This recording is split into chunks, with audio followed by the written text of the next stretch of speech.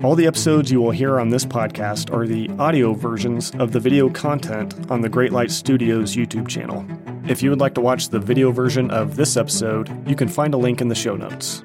For those of you who may not know, I do rely on monthly financial supporters to continue doing everything I do through this platform. If you are blessed by the resources produced through Great Light Studios and want to help support me in continuing to do all this, then you can find information about how to in the show notes of this episode. And also, would you consider leaving a 5-star review on this podcast? Positive reviews go a long way in helping to get this content pushed out to more people. With all that said, thanks for listening, and I hope you enjoy this episode.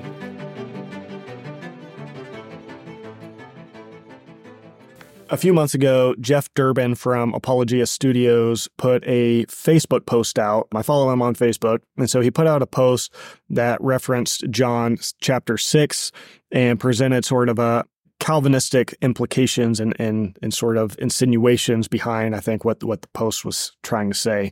And so I responded in a comment. I didn't really expect him to engage with it, and he didn't, as far as I know. I haven't checked it for a while, and it has been a while back when I posted. But I kind of wrote out a response just giving my take on it.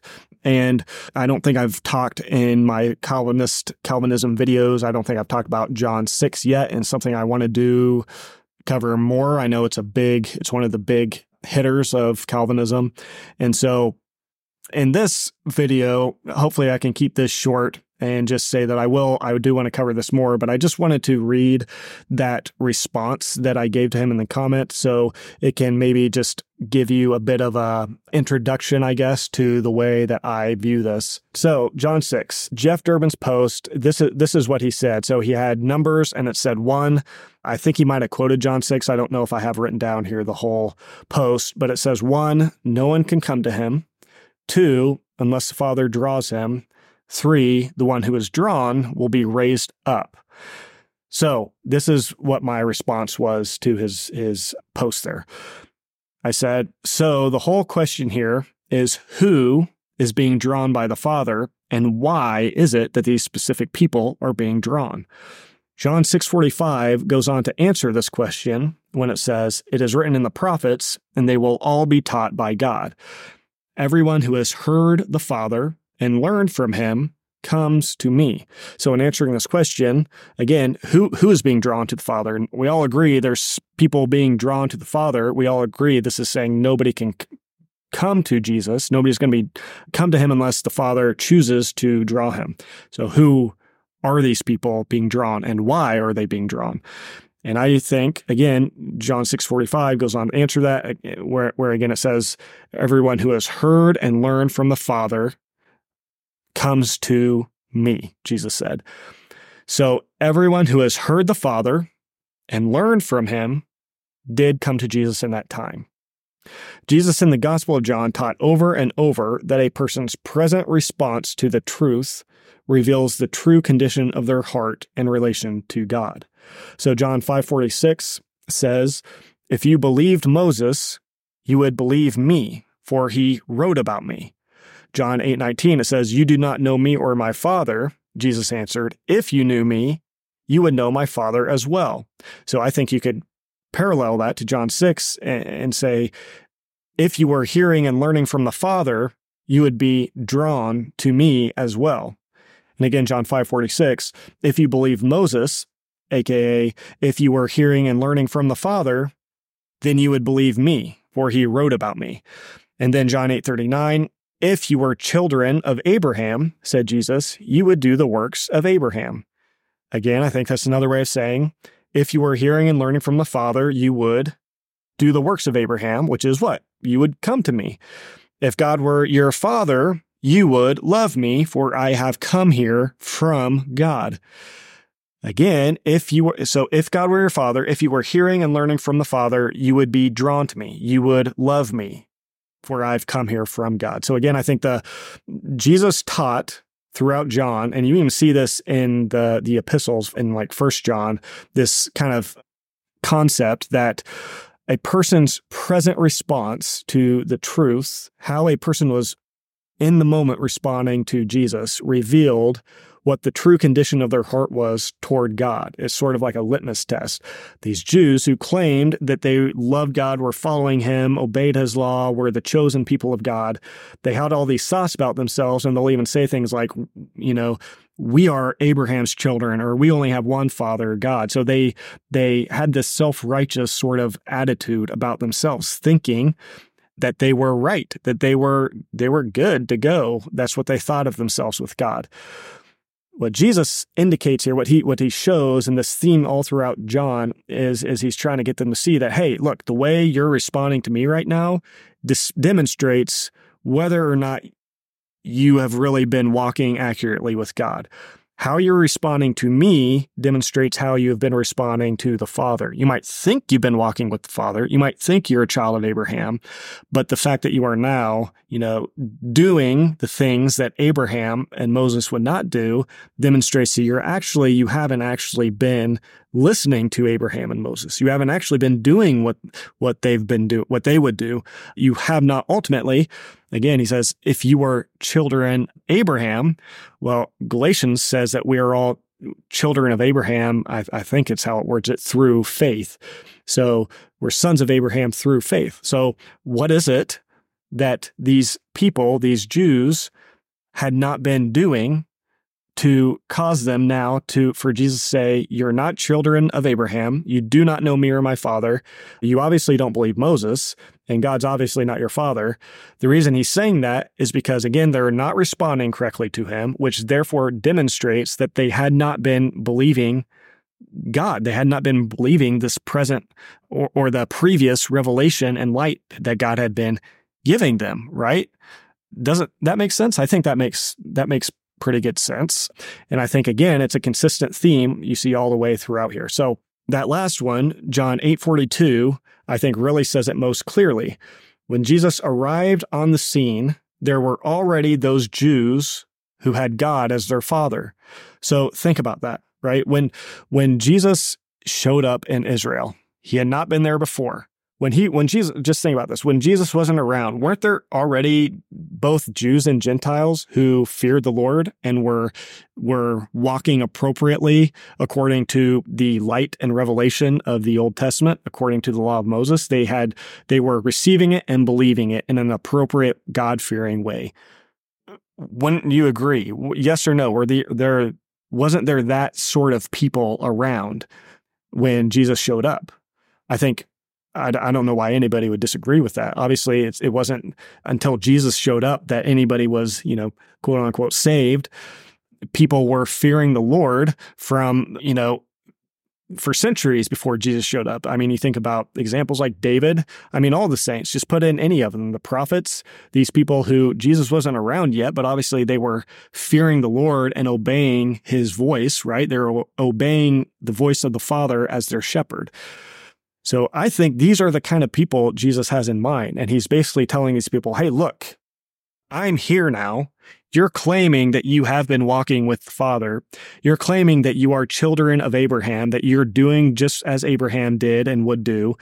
But now, you're saying you've been following God the Father. And now here I am. God has shown up on the scene. And look at how you're responding to me.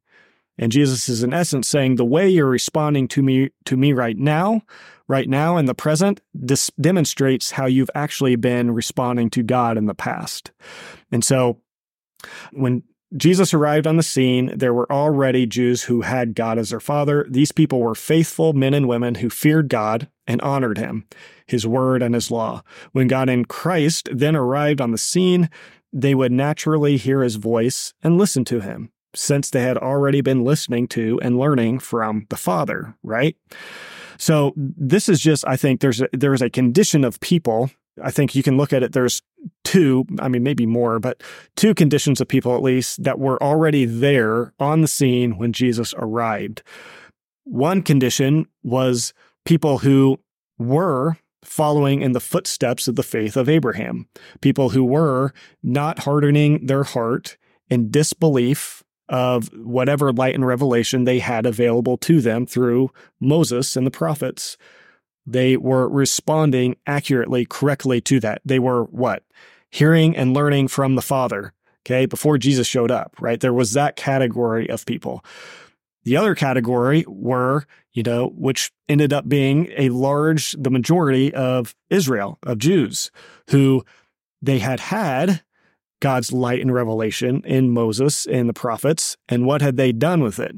They had hardened their hearts. They had rejected it. Go read through Isaiah and you can kind of see this process. They disbelieved over and over. And so the Jews now are finding themselves, many of them, in this hardened and blinded condition.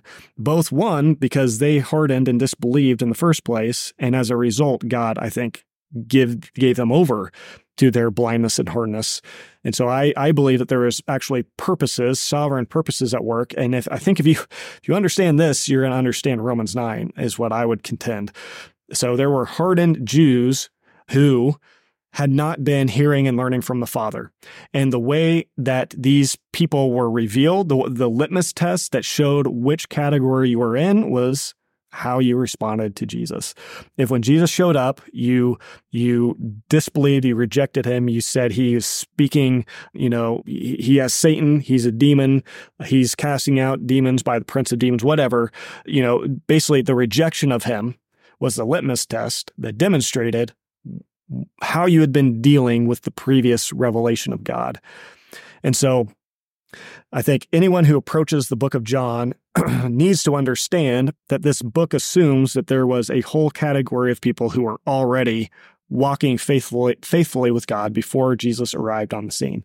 So sometimes when I say this, people I don't know why, I can't comprehend, but it seems like many Calvinists will kind of have this knee-jerk, like, what are you talking about? Like you're saying they're good, God-fearing people. Like nobody is good. No one's righteous. No, not one. And I just think they're like missing what I'm saying somehow. And so I just want to, again, clarify, think about this. Were there not people like David and Abraham, faithful Jews, people who were already walking with the light that they had when Jesus showed up? That's the kind of people I'm talking about. I'm not talking about people regenerating themselves or raising themselves from spiritual death or something like that. And so for whatever reason, when I've mentioned this in the past, it seems like that's sort of the misunderstanding that can come from it. So I just wanted to clarify that real quick. So these people, I would argue, were people. So the ones he's referencing in John 6, when he says, nobody can come to me unless the Father who sent me draws him. Then he says, everyone who has heard and learned from the Father comes to me. I think he's referencing people who already belong to God as his sheep, who were following the voice of the shepherd, just as David did. So think of Psalm 23. God was already a shepherd for those who feared him, right? It wasn't until, it's not like God waited until Jesus showed up that then there was the shepherd of people. But there were people, both Jews and I'd say Gentiles, who were in some sense not hardening their hearts and responding to who were walking in faith. Let's just put it that way. Feared the Lord, walking in faith, listening and learning from the Father. So these were people that were already God's sheep. They were already a part of his flock that he had been tending to. Again, as David said, the Lord is my shepherd, I shall not want. So there were already sheep in the community of Israel, sheep of God. So when Jesus showed up, think about this. What does Jesus say? My sheep hear my voice. Well, who are his sheep? Well, it's those who the Father has already been tending to, those who are already a part of the Father's flock, the Davids, the Moseses, the Noahs, the Joshuas, the Ruths, the believers, those who had faith, who were his sheep already. And so these people, Jesus is trying to communicate to us, when Jesus arrived on the scene, when the shepherd, the great shepherd, actually appeared in flesh, what would demonstrate whether these people were sheep or not, whether they had been previously already following the voice of the shepherd, God, what would demonstrate that would be how they responded to Jesus. Those who rejected, disbelieved, demonstrated that they had not been following the voice of God. So far, I hope you can see that I do not see anything in this that would suggest that this is talking about an unconditionally elect people, a category of people that God pre-selected before the foundation of the earth, that this person is going to be drawn. This person is going to be drawn. This person will be passed over. I think the context demonstrates that that's not at all what he had in mind.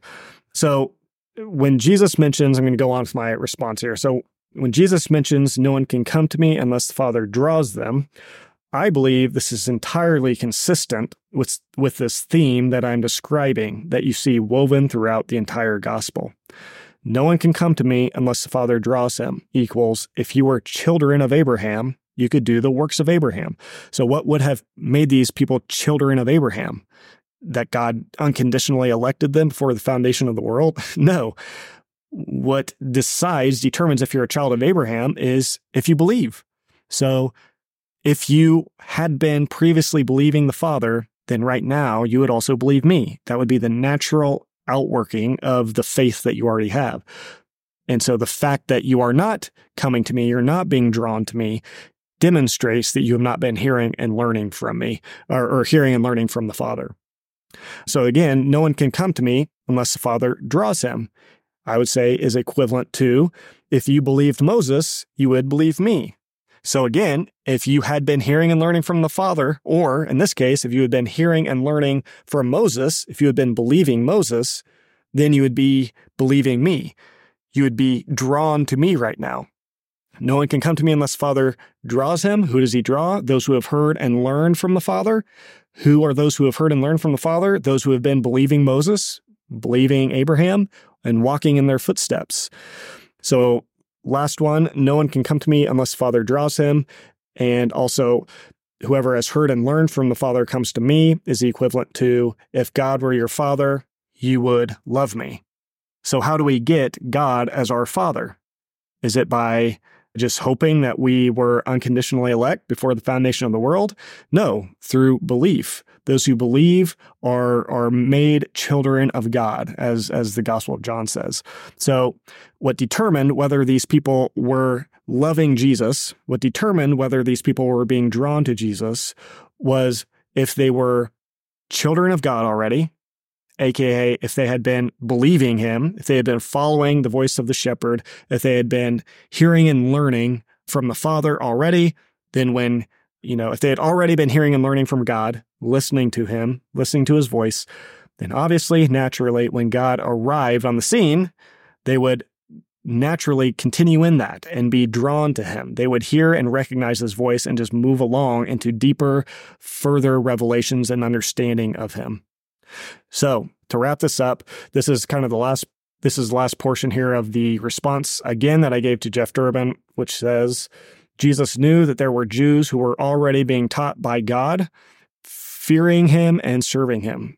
Those who were already hearing and learning from the Father would be drawn along into deeper revelations about God, namely a revelation of Jesus as the Messiah and the Word of God. But to those who, like the Pharisees and religious elite, who had been abusing the Word of God and not accurately posturing their hearts before God, these people would not recognize Jesus when he showed up, being that they had not been priorly hearing from and learning from the Father. So if you got triggers going off when I say those who had not been accurately posturing their hearts before God, I just recommend going back and watching some of my videos about faith and the fact that faith is diametrically opposed to works. Faith is not works. Believing is not regenerating yourself, and it is not bringing yourself up from the dead. And so I just think hopefully if you're struggling with what I just said there, which I know many of you will be, I would just encourage you to go and watch through some of those other videos where I think maybe it will help give some clarity. Not that you will necessarily be convinced or agree, but at least you'll kind of understand where I'm coming from and why I have no problem talking about accurately posturing your heart to God in a response to him. So John communicates this consistent theme in his book that Jesus was a sort of litmus test, and by his appearing, preaching, teaching, and miracles, he would make evident who had and who had not been walking in a true humility before God, and a sincere faith and belief in the law and the prophets. Those of the religious leadership who did not recognize who he was or listen to him showed that they had, in reality, not been walking in truth before God or believing the scriptures. If they had been, they would have recognized and followed Jesus. I don't know if anyone will read this, is how I ended this comment, but I hope someone gets something out of it. And that's the case today. I don't know if anybody will watch this, but hopefully somebody will and get something out of it. And hopefully you can see that I believe there are much better and more contextually consistent ways of handling John 6 than the way that Jeff Durbin handled it in this post and the way that Calvinists like him tend to handle it. There's ways of handling it and interpreting it that don't ultimately conclude God as being the ultimate cause of all rejection of the gospel and all disbelief in Christ. So if you're enjoying all these Calvinism-related videos and haven't subscribed yet, make sure to do that. I will be continuing to put more out, and feel free to put your questions in the comments if you have questions, if you have other topics you'd like me to maybe talk about, whether it's related to Calvinism or something else. But I know with this, there's a lot of questions around Calvinism, and I know you can tackle one passage like this one, and there's still, 4 or 5 others that'll pop up in its place. And so if there's some of those that might be popping up in your minds and you would like me to share my thoughts on, let me know. So anyways, if you've made it this far in the video, thank you for watching. Again, I hope it was helpful. And we'll see you in the next one.